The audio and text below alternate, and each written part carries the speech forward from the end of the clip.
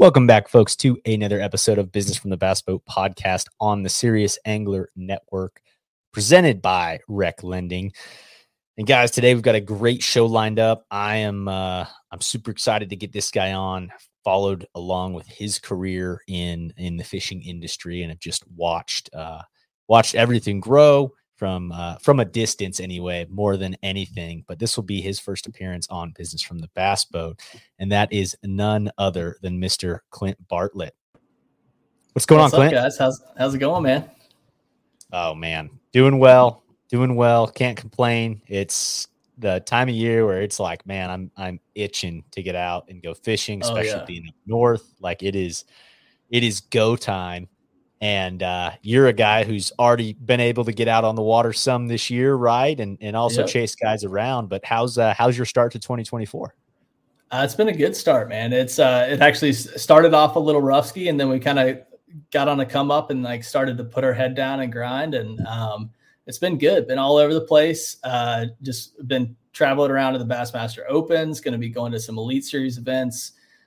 Filming and not quite fishing the elites yet, but maybe one day. But yeah, it's been good. Been good. I've been able to see a little bit of warm weather. Florida was way colder than I thought it was going to be. Ouachita was a little chilly, but finally starting to get into a little bit warmer weather. I think Fork will be pretty warm next week, so excited about that. No doubt, man. Well, great. Well, and it's been great to see all the different events starting this year, seeing some of the live coverage that folks are putting out. And right now, as we're filming this, right, the Elite Series is going on Toledo. But man, for folks who don't know who you are, I guess what's your role as far as in some of this stuff? How would you describe what you do, and what projects are you working on in 2024? All right. So I'm cameraman Cletus. Basically, everybody calls me Cletus when I'm out there on the road. I started filming about 6 years ago and picked up a camera, and that little camera's got me in some amazing places in my life, man. So picked up a camera, picked up a drone, started doing some drone stuff, weddings and real estate, all that kind of stuff through college. And then started to expand and be like, okay, well, I got to figure out how to pay for this camera. How am I going to do this? And then, so that's when I really started to dive into, maybe I can try to find my way into the fishing industry somehow. I went to Western Carolina University. I was on the bass fishing team. We absolutely sucked. Like, it wasn't like super big college fishing for us. It was like, we could afford one event, and we showed up in an 88 Ranger and prayed it started. Like that was it. Like that was how it went for college fishing for me.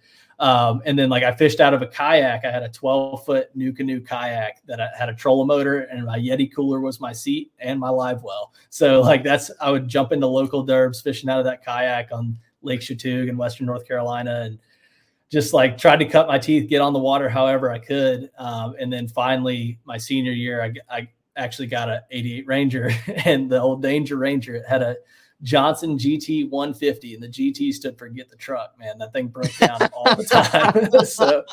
So that was a lot of fun. But so I was in the fishing industry, and then my senior year, I ran across a guy named Paul Bork, who actually worked for Black Rifle Coffee Company.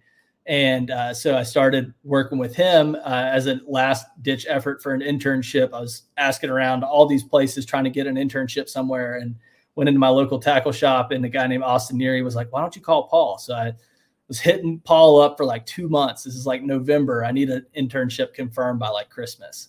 And I'm hitting him up, can't get a hold of him, whatever. And then he finally calls me 2 days before my deadline of where I needed an internship. I couldn't find anything. And he's like, hey, looked at your stuff. You start Monday. And I was like, oh my God. I was like, okay. And so Paul owned a media production company called Drift Media, and he was filming fishing TV shows, which I thought was so cool. So we filmed with Frank Crescatelli with Fin Chasers. That Frank is awesome. Shout out to Frank. But so I went straight into filming TV shows where all I had filmed was like college tournaments and some things like that, and a bunch of GoPro stuff and real estate. Like I had no idea how to use a big TV camera and film a TV show. Like it was crazy. But like Paul pretty much just threw me in and was like, here's the red button, hit record and make sure you're in focus. And there's sometimes I wasn't in focus, and I got bad rep for that for a little bit, but I learned. And it was crazy to see, like looking at stuff back from 2018, 2019, when I was really starting in that kind of stuff. And it was like, I learned at such a rapid pace being around somebody who's been in the industry for so long. Like Paul's has a laundry list of things he's done. He's been all over the place, all over the country, doing all kinds of crazy stuff. Team USA fly fishing, like traveled all over the world. He's been a bunch of different countries filming all over the place. So I had somebody that was there to give it to me straight. He's very blunt and straight guy. And he would be like, dude, this sucks. Like you gotta fix this. Like, and then he's like, it was so hard to like, be like, am I doing this right? No, he would just tell me when I messed up, and I had to make sure I listened, because like, as long as I fixed what I messed up, like I knew I was good. Like as long as I kept rolling with that stuff. And so we got to travel around. We started like the fishing division of Black Rifle Coffee Company, which was awesome. So I got to start. We had a giveaway boat in a truck. We were giving away a boat in a truck and had to advertise this stuff for Black Rifle. And so my job was to take this giveaway boat and truck to all of the Bassmaster Opens and the Elites. So I had a Toyota Tundra and a Bass Cat was our first giveaway, like an 18-foot Bass Cat. And I had to show up to all these events, show this wrapped boat and truck. So I'd wake up at like 1:30 in the morning. I'd start coffee. So it was a coffee company. So our idea was boots on the ground, serve coffee at blast off and weigh in, and like let people know who Black Rifle Coffee is. It's like you see the same 3 booths at every single Elite Series or Open event. It's like, why not like jump in there and be something different? Like everybody likes coffee, right? And so huge. Yeah. So we figured it was like, okay, the good way to get this giveaway out is show up to these events, give out coffee, and we'll give them free coffee if they sign up for the giveaway. It was like, okay, easy. Like, let's make it happen. So I went around and started doing that, and we ended up getting almost 1 million signups in 3 months of running that campaign. Like, it was crazy. Wow. And then so we gave away the boat and the truck. Long story short, did that for a couple years, did a couple different giveaways, and that was really cool. But I got to travel all over to literally the best bass fishing lakes in the country, because I'm going off the Open schedule and the Elite Series schedule. So I'd never flipped grass in my life, and I got to go flip grass on Guntersville and catch some big ones. And then we went down to Texas and all over the place, fished Lake Fork. Like, it was so cool, because I growing up in Western North Carolina, I'd fished trout, clear water fisheries and stuff. I'd never seen a blade of grass in my life when it came to fishing. So it was like really cool to be able to, me being an angler as well, I could film, but then also like learn along the way of like all the fishing stuff. And so we did that and like covered all our anglers like Zaldane and Welcher and Stetson Blaylock and those guys. And like, it was really cool to be around that atmosphere. Cause like at this point, like when I walked up to Zaldane, like I was like, that's Chris Zaldane. Like, I was freaking out. Like, I was like, this is awesome. Like, I was like, these are, and Swindle, like I was starstruck. I was like, I didn't know what to do. But now it's really cool that like you see the inside and the actual business of in the bass boat, like how that stuff goes on behind the scenes. Cause like I made friends with all the Bassmaster staff, see how that whole production's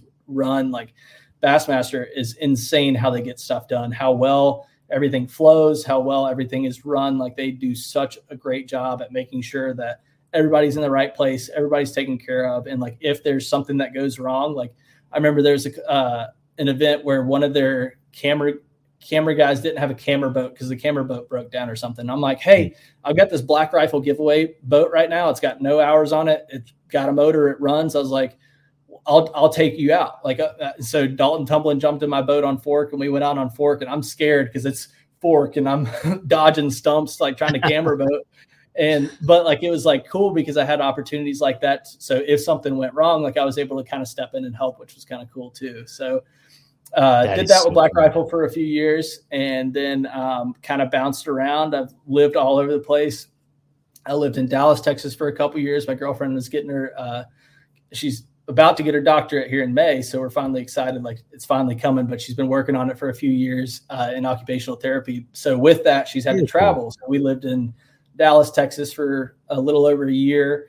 So I got to experience like going out to Ivy and going out to Fork and Possum Kingdom and stuff like that. So that was a cool change for me a few years ago doing that. And then we moved to Salt Lake City, Utah. Didn't do any fishing there, but did a ton of snowboarding, and that was pretty awesome. So had that experience, and then ended up moving down to Lake Lanier last year. And so I've been I used to, when I was in college, I would travel and go down to Lanier because it was such an awesome fishery. Still is the best spotted bass fishery in the country, in my opinion. Dude, And that is so a now, bucket list place for me. oh, Like you that has got to always go. been like, that is one of those that's like, that is like, I mean, you just see, well, you've seen some of the Western guys, right? Like, who am I thinking of that moved down there? Who's the super tall guy, dude? And he'll still fish stuff out west, fishing. Yeah. Gosh, what is his name? Not Brett Height. It's not Brett Height. It's guy from Northern California. Originally fishing the BPT. Cody Meyer? No, he still lives here in Idaho. Yeah, he still commutes. I don't know. I've been so diehard Bassmaster that I'm sorry, dude. BPT guys. I am the same way here lately, and I'm not even trying to be biased about it. Like, I love watching all live fishing, but when you were talking about the live coverage for bass, that is exactly. I was having that conversation literally this morning with somebody. Like, this is the first Elite Series event, right? So we're seeing the full coverage from bass, and it's just like, I don't know what it is, but I totally feel like there is a upped level of coverage between the NPFL and MLF. And I'm not saying there's anything negative to those brands, just for whatever reason, it flows so well, and it is just like it makes it more. And it feels like home, man. Like, I feel like with bass, like no matter which side of the fence you sit on, like there's reasons guys like Jordan Lee come back. There's reasons that you have Brandon Polinick and Swindle came back pretty early. Like, there's reasons people want to be at bass. There's reasons people like Chris Zaldain and Seth Feider stayed. Like, they were making a big risk by staying, and everybody talks about the split all the time, but like that was a big risk, but they went with that gut move, and they're still there and they're happy, you know. Like, that's the biggest thing with bass is like they always work to make sure bass has stayed who bass is. And I'm sorry, I hate to say it, but MLF has been a sinking ship all over the place. They're over here doing this, they're over here doing that. Like, don't want to throw too much shade on them, but like they've never been a consistent. Bass has always been very consistent, so it's been easy to follow. Like, I can't keep up with all the different changes. Day one, group A, B, C, and Z. Like, I can't keep up with that kind of stuff. So bass always being a 5-fish format, staying consistent has definitely helped as a fan to keep up. And then the guys are just so awesome over there too. So right. Totally. I remember the guys, Jared Littner. So I'm talking about. Oh, so that's right. Yes. From Northern California. He's same deal. Like, I think I heard one time on a podcast, he was like, it was like the most Western, just incredible spotted bass lake, just everything around it, where he's like, you know, cause I've thought through that. And it's been great to interview different people from different places of like, if I were to ever move east, where would it be? And to me, it's like, I'm interested in the Carolinas. I think those are a neat place. I haven't spent any time fishing them though. And then same with that Northern Georgia and places like Lanier, like that, that stuff to me is all intriguing with the clear water. Because what's crazy is like 2 weeks ago, I was catching spotted bass in 75 feet of water on the bottom. Like, I was dropping down like a jig and wrap 70 feet and jig and wrapped it all the way up to 15 foot and caught a 4.5 pound spot and boat flipped it on 10 pound. Like, where else can you do that? You know, like it's so awesome. Like, and the consistency, like the biggest thing about Lanier is like, if you had never been there and let's say you do have live scope and you've never been there and you go around, you're going to be like, oh, there's a big one. Oh, that's a big one. Oh, that's a big one. And he followed, he didn't eat. And you're going to pull up to the next pocket. Oh, there's big ones in here. There's fish here too. It's dude, everywhere, every pocket you pull up to, there's fish there. The biggest thing is like, that's why I'm a terrible run and gun fisherman. And Lanier is trying its hardest to teach me how to be a run and gun guy because I'm a soaker, man. Like I will go into an area and fish 600 yards of bank and not worry about it. But like the reason it's so run and gun is because like, if you're not finding active fish on Lanier, you're losing. Like, especially when it's like brush pile season, if you don't have 100 brush piles to run, like you're not going to catch 5 because you can literally run 80 brush piles and only catch 3 fish. And it's because like, if you don't find them at that right place, right time kind of thing and find this active fish, there's fish everywhere. There's healthy fish everywhere. It's just trying to figure out that pattern of like, all right, these fish hit more. This is more of like a morning bite. Like there's always like this weird morning cranking bite out on Lanier. Like, they will not eat a crankbait throughout the day. I'm sure plenty of old timers will tell me they ate a crankbait all day, but like for me, at least, like I can only get them to eat a crankbait in that first hour and that last hour, like low light crankbait deal. But you can get on it. But like, it's crazy that like it's so hard to replicate a pattern without running all over the lake and like trying to do something different. But it's an awesome place. Like you can get, I mean, it hasn't taken less than 20 pounds to win a tournament. I think in like, it's some ridiculous number. It's like the past 6 months or something like that. It hasn't taken less than 20 to win it, or to be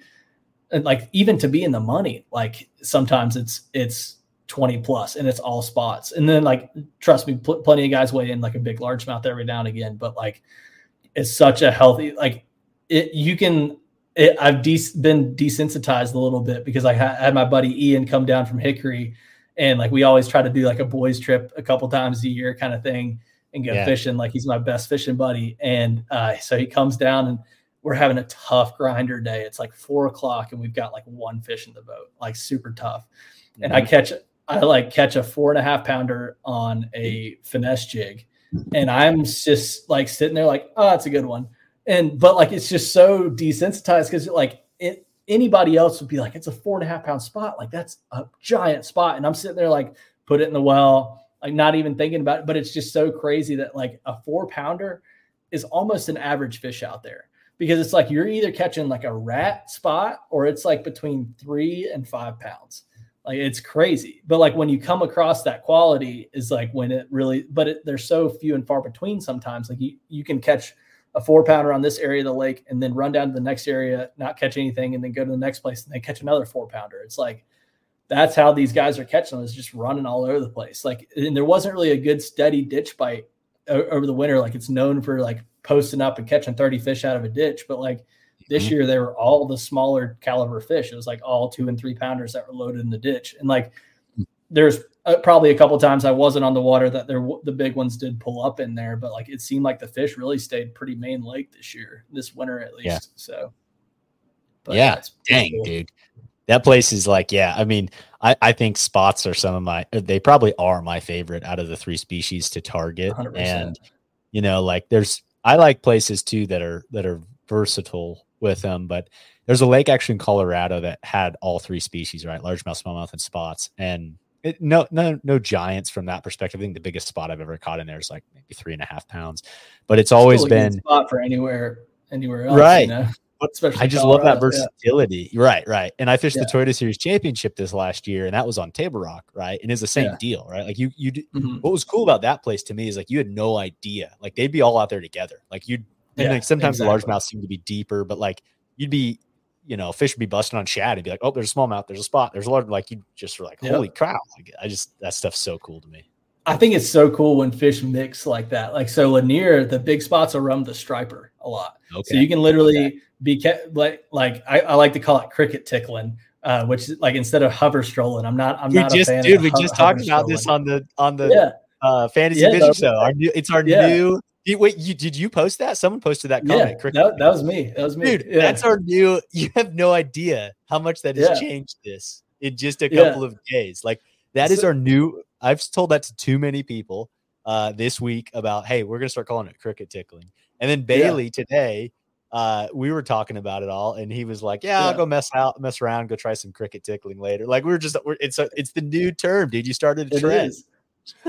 So like so cricket tickling came from so Ryan Hanks from Cast Fishing. I've been working with them, doing a lot of stuff with them the past few years, and so they are a company from Australia. Ryan Hanks is from the Lake Lanier area, and his business partners are out of Australia. So they were a strictly saltwater company, and they made these big stick baits for GTs. So catching giant trevally out in Australia on the Great Barrier Reef, like crazy big lures. I wish I had one with me. But so what they did was Ryan Hanks and then his buddy Eddie Kraut that lives on Lanier. Eddie had like a new popping set up and he wanted to go try it out. So they went out on Lanier because they had that trip coming up that weekend. He was like, let's run out in the boat. And like, I just want to make sure like my line's good, my knot's good, all this stuff. He slings it over a brush pile, this big 60-gram OG, like a 6-7 inch bait, weighs like a little over like an ounce and a half almost, and catches like a 5-pound spot. And they're like, whoa, Like they're like, I was not meant to catch a spot on this big giant black plain stick bait. And so from there, like the light bulb went off and they started working on like, okay, if we make it smaller. So they made a 40 gram. And then that's when like the OG craze happened on linear, like 2.5, 3 years ago. And so that's when I first got involved with cast. Was I reached out. It's crazy how social media is. I literally saw one in Hammonds, had no idea who they were. I didn't even live down on linear. Like I was passing through, I was going to fish linear, or I was on my way to the Classic actually in Texas. And I was like, okay, I got to stop at Hammonds on my way to Texas. I was like, I'm going to stop at Hammonds. So we went out of the way 20 minutes. I saw this bait and I was like, that's the coolest herring presentation topwater bait I've ever seen. It's made out of balsa. It's a cool stick bait, and bought it. And so a couple weeks go by, I take a picture of it on social media and tag Cast in it because I was like, oh, it's the bait company, whatever. And he messages me back instantly. And it's like, hey man, thanks so much for throwing our bait, whatever. And I was like, hey, dude, like if I ever get message back from a company, I'm always like, hey, man, I'm a videographer. Like if you ever need anything, like I'm around. This is the area I'm in. Like I'm totally willing to help you guys out with any type of content. Literally 2 nights later, I get on a phone call with Ryan and then Mick Guthrie that's in Australia. So the other co-owner of Cast. And we have a chat and he's like, yeah, man, let's like this OG bite's happening right now. Like let's film it. And so we literally set up a time to film like a month later when that bite was getting really good. And we had like 22 pounds for 4 fish or something like that. And literally like it was one of those days where it was 10 hours of filming and we got 4 bites and I got them all on camera. I was like so happy because it was like one of those are the days that are hard, man. Like you can press that red button all you want to, but if you miss 4 bites and you only get 4 bites, like it's tough. And so that's where it all started with Cast, and it was really cool. So I got to have that experience with them. And then now we've been working on soft plastics. We've got the Prodigy, which is the sweet little soft plastic swim bait I caught on the first prototype Prodigy I got. It was when the ditch fishing was good on linear, and I caught 30 fish on the same swim bait and did not have to take it, super glue it, nothing. Like I was like, this thing is durable and it still has action. I was like, it's pretty cool. And then now we have a straight tail bait. So that's the original cricket tickler. And so a couple months ago, where this whole long story was going, a couple months ago, Eddie would always call it his cricket. He'd be like, oh, he bit my cricket and didn't get it. And so when this whole strolling thing came out and we started fishing this echo on a jig head and we were doing it, I was like, dude, I'm just cricket tickling, man. I'm just tickling this cricket, trying to get a bite. And so we want to make a hoodie with the echo, like a picture of the echo with some cricket legs on it, and call it and say hashtag cricket tickling down the sleeve. Oh, dude, pretty cool. So that's in the works. It's in the works, but that's where cricket tickling was born. But there's where it was. Well, that's awesome, man. So I had Ryan on the show a while ago, long time ago, and dude, he ended up sending me a couple of OGs, a Down Under, and then some of the. I think you said the Prodigy. They're little swim bait. The Prodigy's a swim bait. Yeah. Okay. Yeah, that's what it was then. And so I've had some great success on all of them. The thing that stuck out to me was I messed around. I was fishing. This was again a couple of years ago. I was fishing the Delta as a co-angler and jumped in the back of the boat and just was fun fishing, right? And I was like, oh no, this might have been as a boater. Maybe it was the first time I went to the Delta as a boater, but either way, I picked up an OG in black, right? Like after the black chrome, the black and chrome one. And dude, I started doing all the stuff, probably the videos that you filmed. I watched some of that stuff. And dude, I caught a 3.5 pounder and a 4 pounder back to back on the Delta. Heck yeah, that's awesome. I was like, this is sweet. This thing is badass. So it was, those are cool baits, man. Super unique to the freshwater world. You know what I mean? Definitely. And then like the biggest thing they have promoted in general is just blurring the lines between freshwater and saltwater. So like a lot of saltwater baits don't work in freshwater. A lot of freshwater baits don't work in salt, whatever.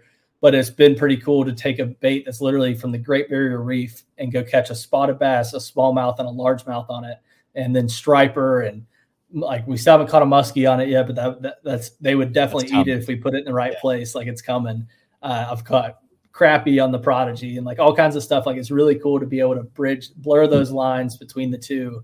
Like it is definitely an awesome thing. But right. Yeah, no, dude. Well, it's a great company, and I'm glad that you're still rolling with them. I guess one question that I didn't go through. So, what prompted the move to Georgia? Was it just like you were like, man, I've spent some time on this place. I love the lake in itself, or what was like the reason for that move? So it was actually pretty ironic. So I was I was filming around with a couple clients, and like things kind of weren't working out where I was at, and so I was kind of looking to go some kind of a different direction. I was still filming some stuff here and there, but I was like, I want to like kind of change directions. And so me and Ian went for his birthday trip down to Lanier, and I was living in North Carolina at the time. I just moved back to North Carolina after Utah. We lived in Utah, and then I went back to live with some family in North Carolina for a couple months, kind of figure life out kind of deal. Yeah. And so me and Ian went down in May for his birthday and to go fish Lanier for a few days. And we ended up running into we were with my buddy Eddie Kraut that I talked about, and then we ran into one of his buddies on the water that owns a real estate firm. And so he was like, hey man, like I just posted a listing for a videographer. I need somebody to do some video work, some content stuff. And I was like, I'm your guy. I'm looking for something else. Like I want to do something different. And I saw it as an opportunity to kind of step out of the fishing industry for a minute and like and then I was like, okay, this gives me the best of both worlds. Cause yes, I'm not on the water all the time filming, but if I have like kind of a steady 9 to 5 in a way, then I can have all this time and I can move down to Lanier and be closer to like one of my favorite lakes I've ever fished. And so took that opportunity and just like picked up and moved. Like I had to move within like a week. And so I picked up all my stuff, like found a tiny little house, and it had a car. Like my stipulation was, I was like, this house has a carport for the boat. Like it's going to happen. And then I was like, this will work. And so come to find out, the driveway is huge, but the street in front of my driveway is about like a lane and a half wide. So getting the boat in is a song and a dance. I got to kind of curve it a little bit to get it up and turned around. Oh yeah. But like it ended up working out. So I'm 12 minutes from the boat ramp there. So like I'm able to pop in, go right over to Lanier. And like when I lived in the mountains, every single lake was within 30 minutes to an hour. But I mean, it was always like having a lake 30 minutes to an hour away versus having it in your backyard is such a big difference. Huge. And then like, there's plenty of people that drive 1, 2, 3 hours just to go fishing all the time. So like when I lived in Dallas, like that was how that was. And that was terrible. I didn't get to fish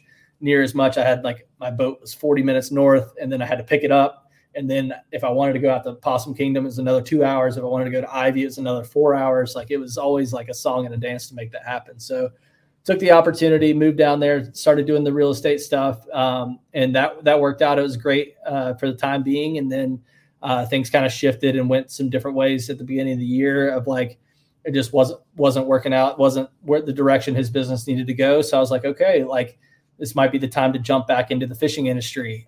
So like I kind of always had that to fall back on, and then kind of called around to some of my buddies, and then ended up getting led in the right direction to film for a couple guys. So I'm filming with some guys from that are fishing the EQs this year. So I'm filming with Brett Cannon from West Texas, or he's actually from Okeechobee, but he guides on OHIV. Dalton Smith, who's from Kentucky, and he also guides on OHIV. And then Caden Cowan is from Stephenville, Texas, and he guides on Ivy. So it's the Ivy boys basically, but they're all chasing the dream of the EQs this year.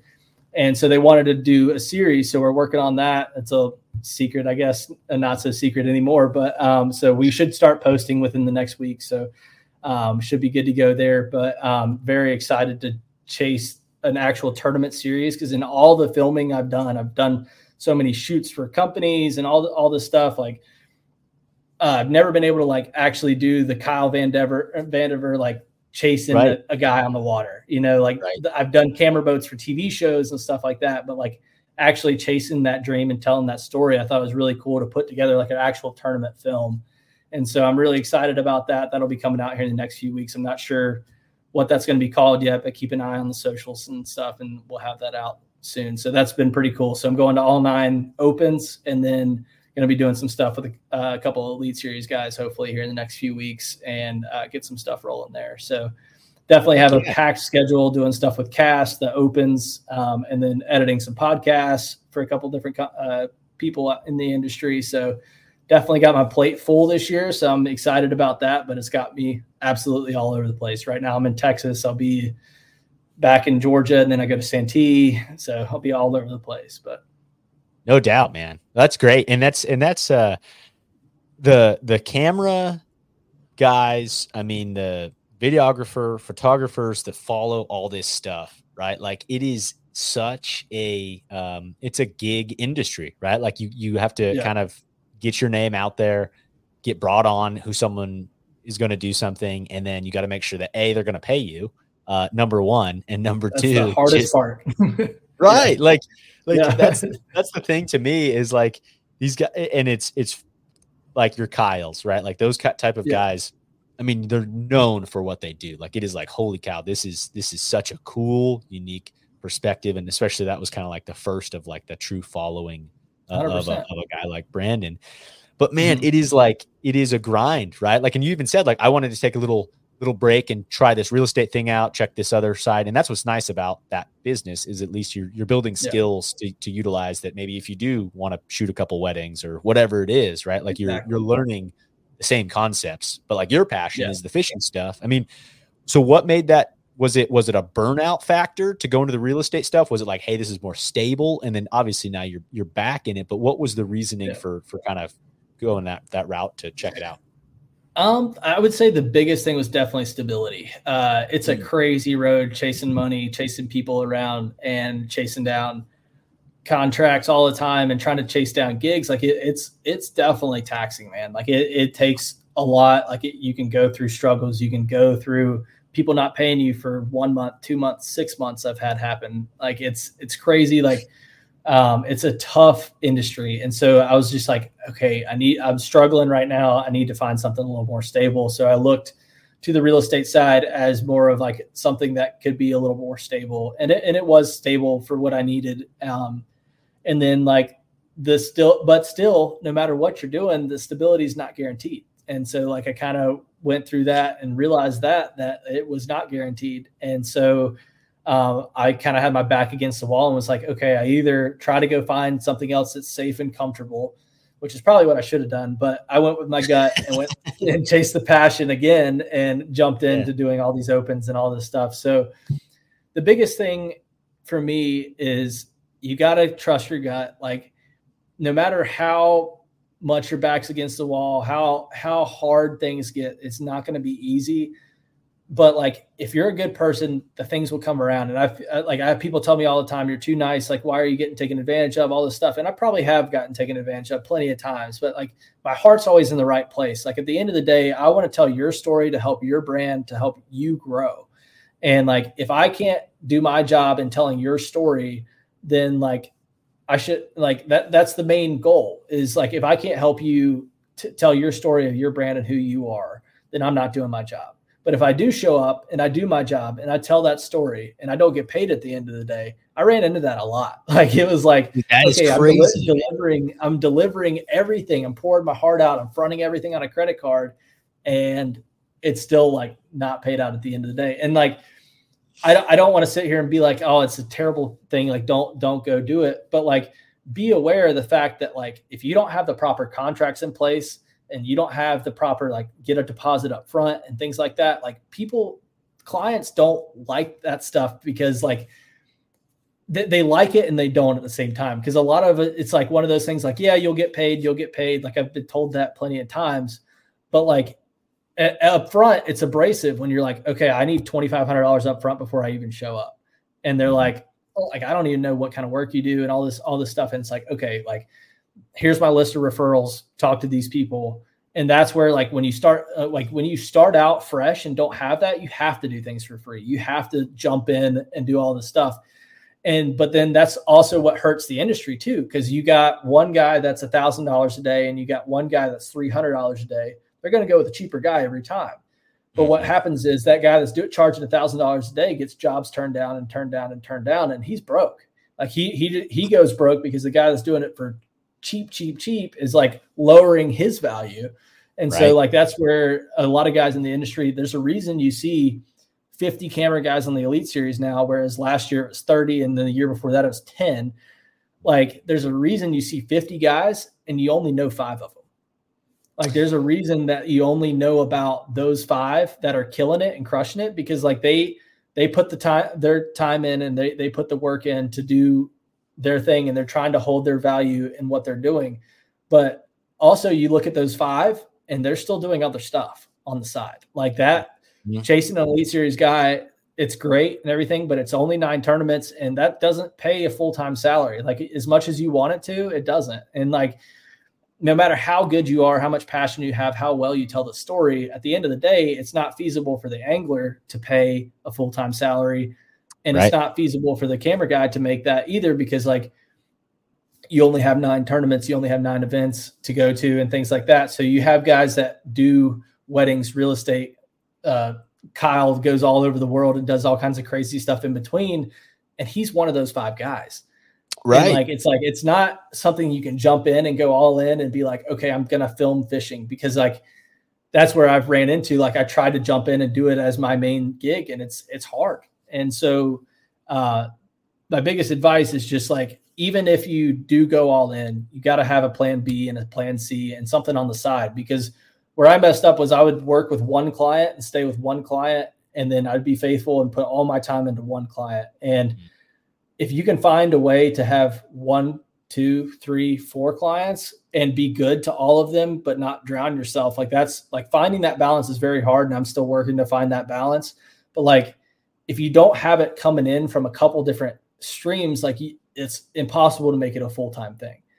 And so like, I considered working at Chick-fil-A last year. Like I was like, I'm going to have to go to Chick-fil-A and start working there, and just to be able to fill in those times between. You got a long period between tournaments, you've got all these different things. But the hardest part is with this job is you're obligated to travel for in the middle of the week multiple times. So it's like, I can't go work at Chick-fil-A, because like I can't be like, hey, I'm pieced out for the next 2 weeks while I'm in Texas, and then in 2 weeks I'll be gone for another week. Like in that off time, I'm editing now, but like before it was like, I don't know what to do in the off time, but I can't get like a full-time brick and mortar job to support that. So like, it's definitely one of those things that's not easy, but I'm in it for the dream, man. Like being in the boat with these guys, that is awesome. Like when I got to film some TV show stuff with Black Rifle, I got to be around Brandon and hang out with Brandon and see like the way he fishes, the way he breaks down water, or like all these different guys. Chris Saldane's awesome. Been able to be around him a bunch. Kyle Welcher, like those were the guys with Black Rifle, but then all kinds of other guys. Luke Palmer, he caught a dang hammer stud today, by the way, at Toledo Bend. I just got a text from his camera guy. Like I'm pretty sure it's like 9.5, something like that. So, but he's an awesome dude. But then there's just so many good guys on the elites that I've been around. And like, I could have been the kid that's a college fishing, a guy that was in college fishing and looking at all these Elite Series pros and being like, God, what would it be like if I met that guy one day? Like, it'd be so cool to meet him for 5 seconds at a classic when he's busy. Like, it would be the coolest thing in the world. But I've got to spend time in these guys' elements, talking to these guys, telling them my life story and all this stuff. Like, it's stuff I would have never dreamed of 5 years ago. And it's all because I got a GoPro my freshman year of college and started filming my trout fishing videos. Like, it's crazy. Like, it goes from there. And I've got like terrible music video I made back in the day, like all kinds of crazy stuff. And at the end of the day, I don't regret any of it, because it has put me to the point where I've had experiences I could have never gotten before. So it is worth it. I know we talk about pay and all this stuff, but like, money is paper that gets you through life, man. Like, I have never looked at it as the goal. Money has never been the carrot. The dream and the experience of life, if I die tomorrow, that's my carrot. That's what I'm after every single day. Like, if I die tomorrow, I'm okay.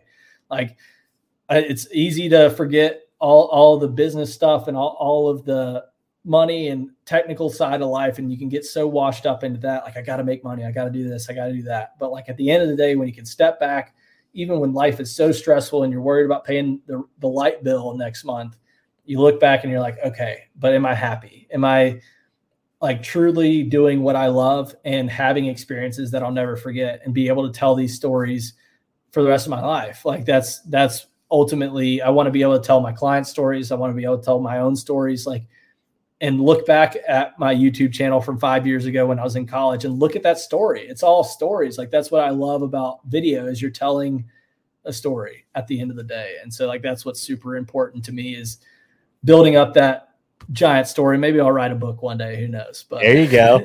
I love it, dude. I think this is juice. I mean, all the stuff you're talking about, like I've had Jake Latondras on a couple of times, and Awesome, he was dude. actually awesome, dude. And was surprising, man. This is wild. We didn't even know this at the time we did the first podcast. He lives 5 minutes from me in Colorado.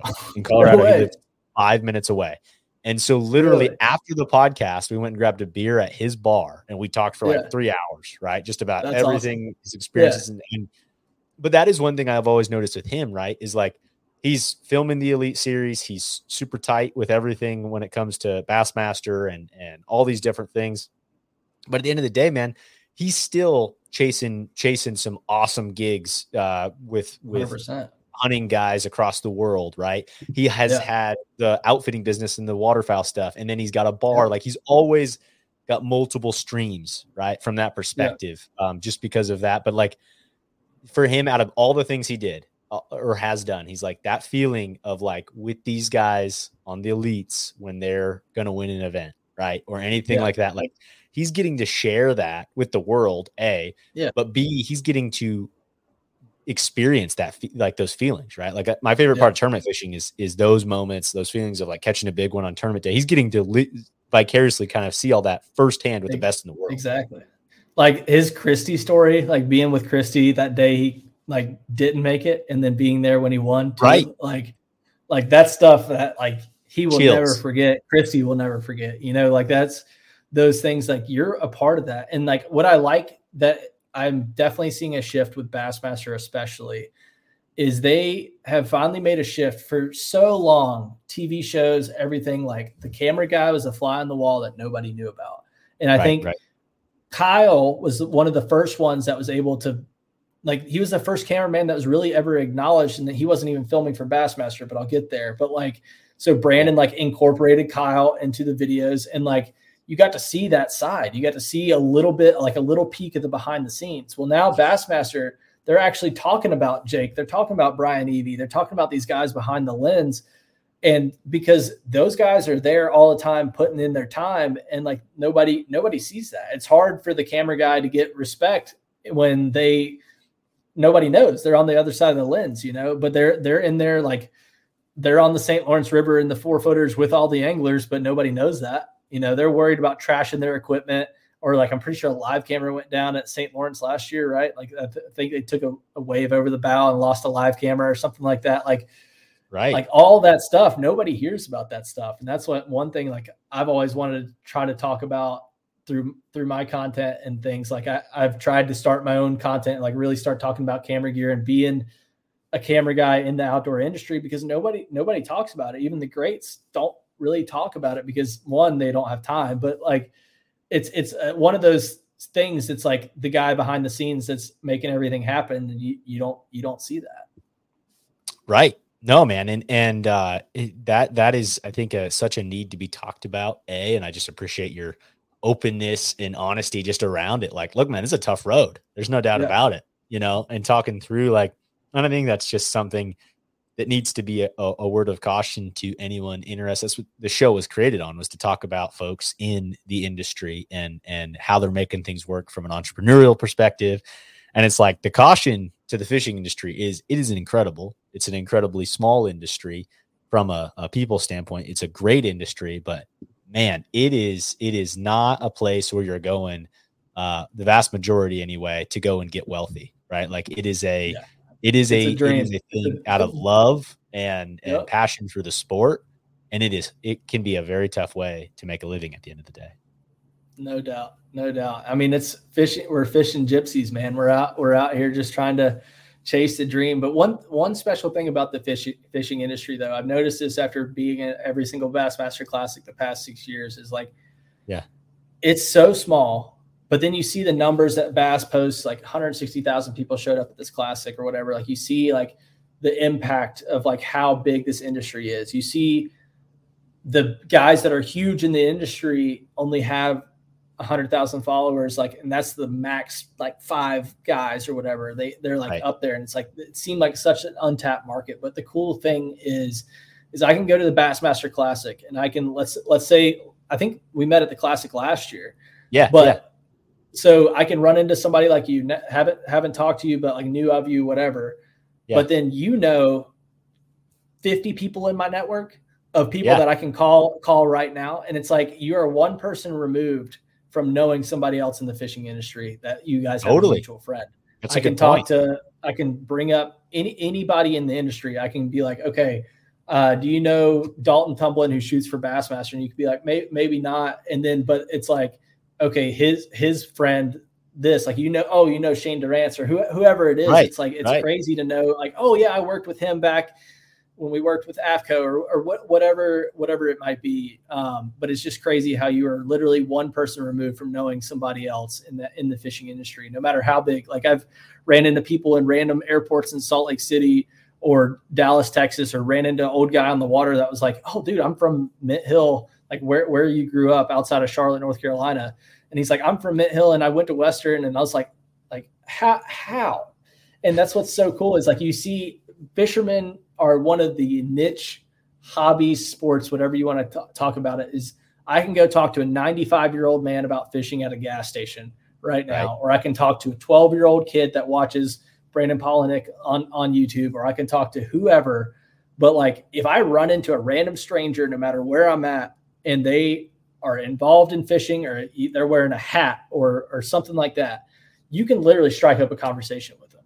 If they have a Tom Brady jersey on, you probably aren't going to go talk to that guy about Tom Brady. Right. It might like say something like that, but like, it's not going to be near the connection of like, I literally, like, I've sold random things on Marketplace or bought things on Marketplace and been like, hey man, say the number, like we'll go fishing. And I've like taken people fishing sometimes, like, it's crazy that like, it's like, oh yeah, like I do this. Oh, you know this guy, you know that guy. Oh, that's cool. Like, it's so crazy how small and big the industry is in general, but it's pretty cool. Dude, dead on. No, it is super neat. And I agree. There's a connection there where like you start to talk to somebody about these things that we love. And it is such a deeper connection. Same deal. I'm a very people's person. So I've literally had those same conversations on a Facebook Marketplace meetup. I'm buying something or selling something. And especially if it's fishing related. And then you get to talking and guess what? They know this person, they know this person. And, oh, hey, I fished that lake a couple of years ago. It's such a cool, it's a connective environment for sure. It definitely is.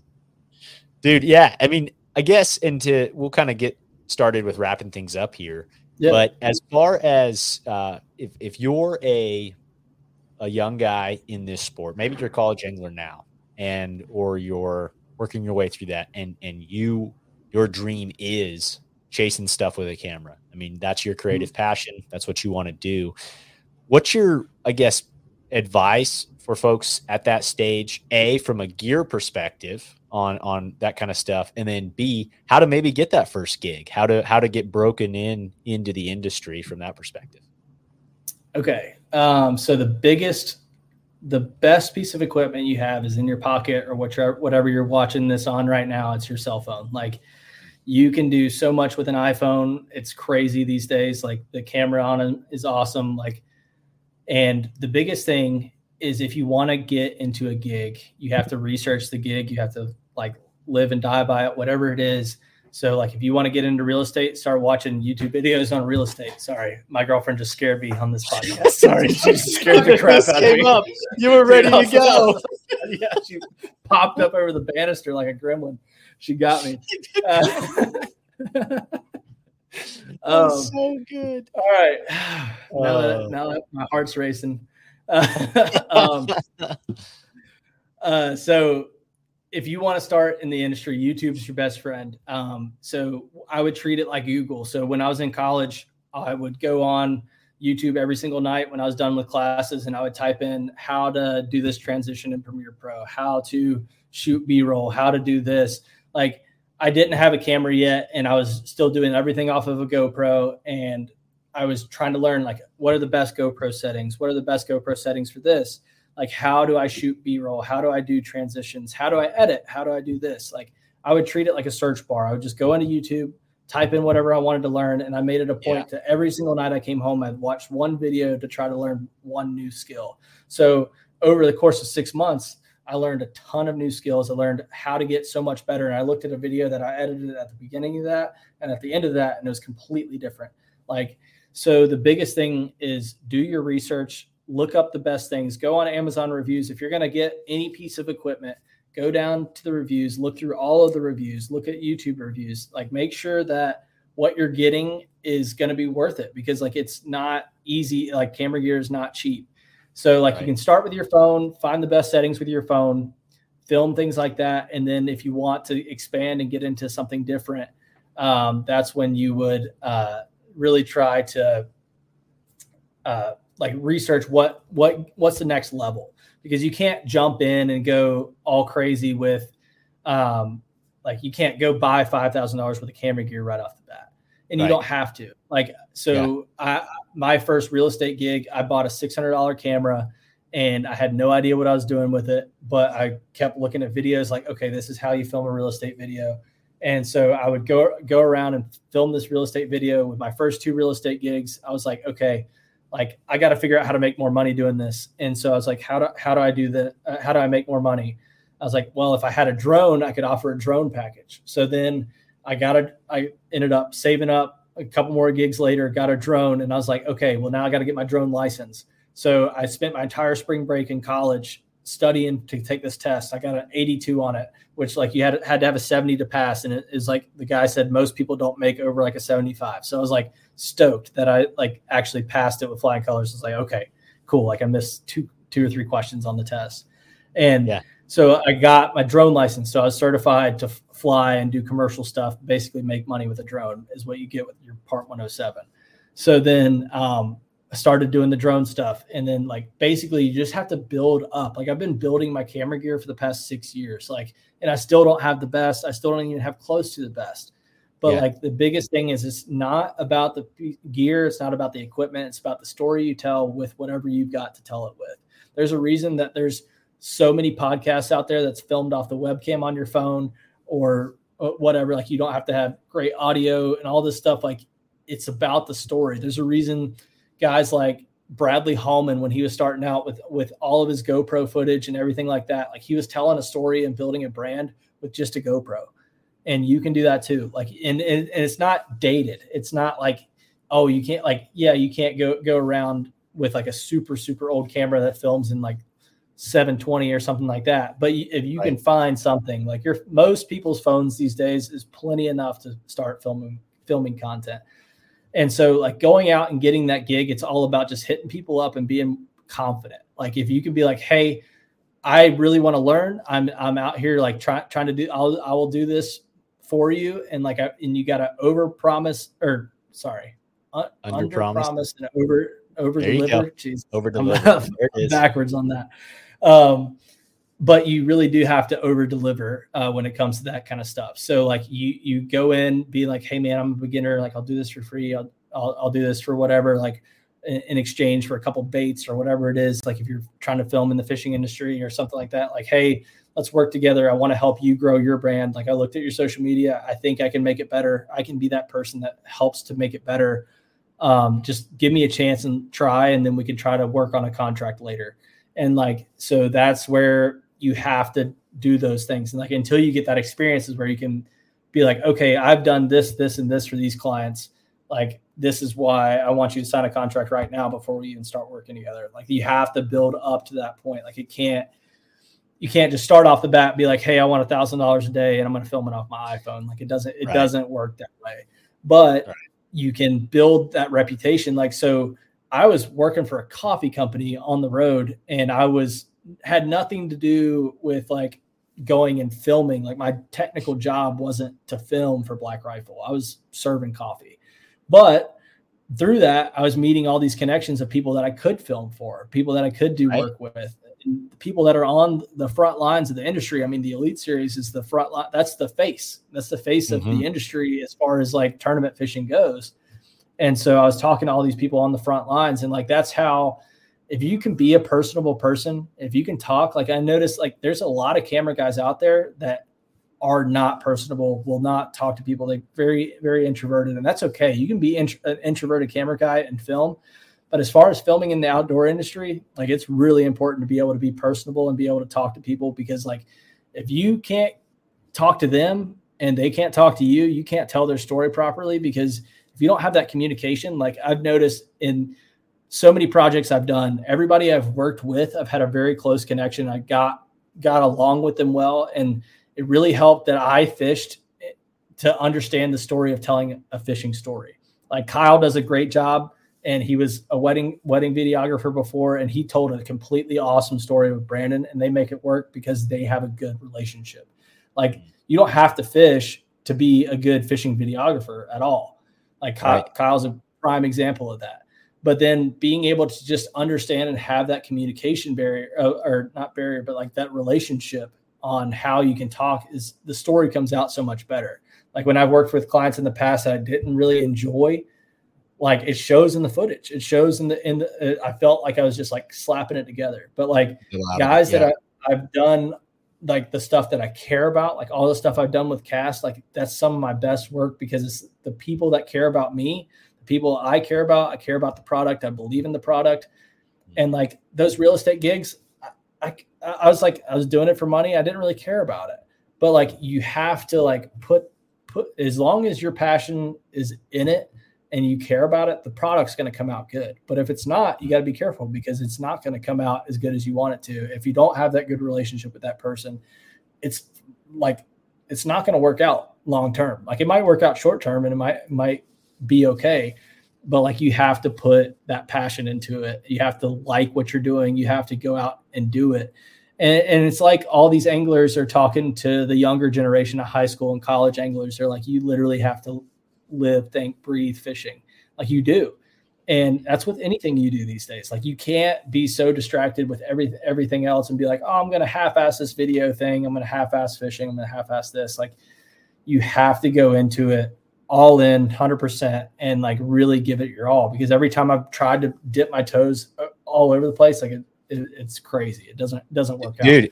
Yeah. That's been my biggest goal and theme for 2024 is simplifying, because I'm a self-employed guy, right? Like, and I have been for this last really 2 years, right? Mm-hmm. And that thought process, like in my head, right? I'm always like, okay, how can I turn this into a revenue stream? How can I turn this into a revenue stream in fishing and real estate and all these different things and podcast? And it's just like, man, you spread yourself just too thin, right? On some stuff. So it's like, you really like, my biggest goal for 2024 is to cut out and slow down on things that don't bring me joy, or, on a straight return standpoint, isn't as much of a return for what I'm trying to do and something that I love. Right. And so it's kind of, I totally agree with you that you can overwhelm yourself in situations that are independent contractors like we are, where you just do so many different things. And it's like, man, realistically, anyone who's done something great, what do? They buckle down on one thing. Like they, and I'm not saying to necessarily just do that, but like there's something to be said for like getting after it in one discipline, or at least limiting those to me. Exactly. Like you gotta go all in. And I know it's kind of all over the place with me being like, you got to have a couple clients, but like all of my clients line up with the end goal of making that happen. Like, yeah, if I was filming 10 weddings this year, but then I was filming 10 things for the electronics company, and then I was filming like all the opens, like it gets crazy trying to do all of those different things. But since they're all in the same ecosystem, like the opens, the elites, and like working with Sonar Pros, like they're all in the same industry. They're all in the same direction. All the content's in the same mindset. I'm in the same mindset when I'm editing it. That's a big thing, is like, if I had to go from editing a wedding to editing a tournament film, like it's a completely off switch. Like you have to figure out how to find that balance of that. But like the nice thing is having everything kind of in the same basket in a way, like it helps the flow so much better. You get so much better in that industry because you're like putting all your energy into that industry. So, and then like it helps being an angler, being super, super fan of the sport, like watching Bass Live all day while I'm editing a tournament film. Like it helps having that inspiration always listening to podcasts when I'm on the road, especially that there's this one podcast called Serious Angler. It's really good. You should check that one out. Yeah. So, but no, it's huge to be involved in the industry you're after. So if you want to be the best real estate videographer there is, you have to listen to real estate podcasts. You have to understand real estate. You have to talk to realtors. You have to talk to lenders. You have to get in the space. You have to talk to home builders. You have to really just get into that industry and understand that industry. And like I said, YouTube's your best friend. Go look at, there's endless videos. YouTube, it is my favorite thing about living in 2024, if you will, is that like I can do and learn anything on YouTube that I feel like it is quite literally absurd. And I really like your approach of break this down into one video a night. Like if you're trying to learn a new skill, whatever it may be, like one video a night, like, and it's just, it is my preferred way to learn with anything there is. I think unless you're going, this is just a personal opinion, unless you're going into college for a professional degree, meaning engineer, doctor, I don't know, accountant, whatever it may be. Like to me, you can learn almost everything else on YouTube right now. and I'll never take back my college experience. Like the social aspects of college, super important 100%. To me. And I loved it. And I learned so much about presenting myself well, right. And networking and whatever else. But that is such a changing thing to me that like, I'm just so confident in how powerful YouTube is. If you have the discipline to learn, like, dude, anything is like you pick something, you can learn about it on YouTube. Yeah, for sure. And like, that was like the biggest thing in college was learning. Like I did not go to film school. I didn't go to learn video. I didn't go to learn like cinematography or any of that stuff. Like I went to college. I started out as a nutrition major. Obviously not didn't work out. And then ended up natural resource management for a semester. And then that didn't work out because I liked fish and it was not the same thing. I was like, oh, I could be a game warden or something. No, it wasn't. And so I ended up switching to entrepreneurship in my sophomore year. And I was like, okay, so my entire family has all started businesses. My dad and all his brothers have all started businesses. And I was like, okay, this is a good baseline. I was like, okay, so if I get a general business degree, like everybody says to do, I go get this degree, learn how to start a business. And then on the side is when I was learning my craft, like what's my actual business going to be? And that's when I was learning video. That's when I was learning all this stuff on YouTube. And like the biggest thing with the YouTube search thing is ask yourself a question and type that question into YouTube. Like it'd be like, oh, dang, man, I don't know how to format a reel to where it doesn't look super grainy on Instagram. Type in, why does my reel look grainy on Instagram?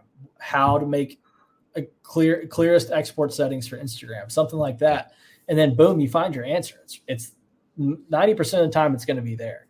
And so like, that's the biggest thing is just know that your answers are there. You just got to go get them. Mm-hmm. Dude. Yeah, no, I love it, man. I think this is chock full of great advice for not only folks interested in videography and photography in the outdoor industry, but just in general on getting things done in life on YouTube and staying after it as an entrepreneur. So, man, with that, I think we'll wrap things up. I think it was a great show. Clint, I appreciate you taking the time out. Dude, with all you have going on, obviously your Instagram handle right there. We'll link that in the show description and everything else. But how can folks follow along with all that you've got going on? So basically I am Instagram heavy. So everything that I've got going on is on C Bartlett Bow right there on Instagram. And then I've got a small business page that I tried to start up, but it hasn't been very active. Bartlett Outdoors is the name of my business. So you can find me there. You can shoot me a message. I'm very active on Instagram. So shoot me a DM if you have any questions about video, entrepreneurship, fishing, anything. And then that's the best way to get a hold of me. So I love it. Awesome, man. Well, dude, have a great rest of your day. Enjoy Texas. And I'm sure we'll see you down the road here somewhere. I plan on being at the Classic. So if you're there, we'll certainly have to connect and have a good time. So we will. Thanks so much for having me on, man. I appreciate it. Absolutely, man. Take it easy.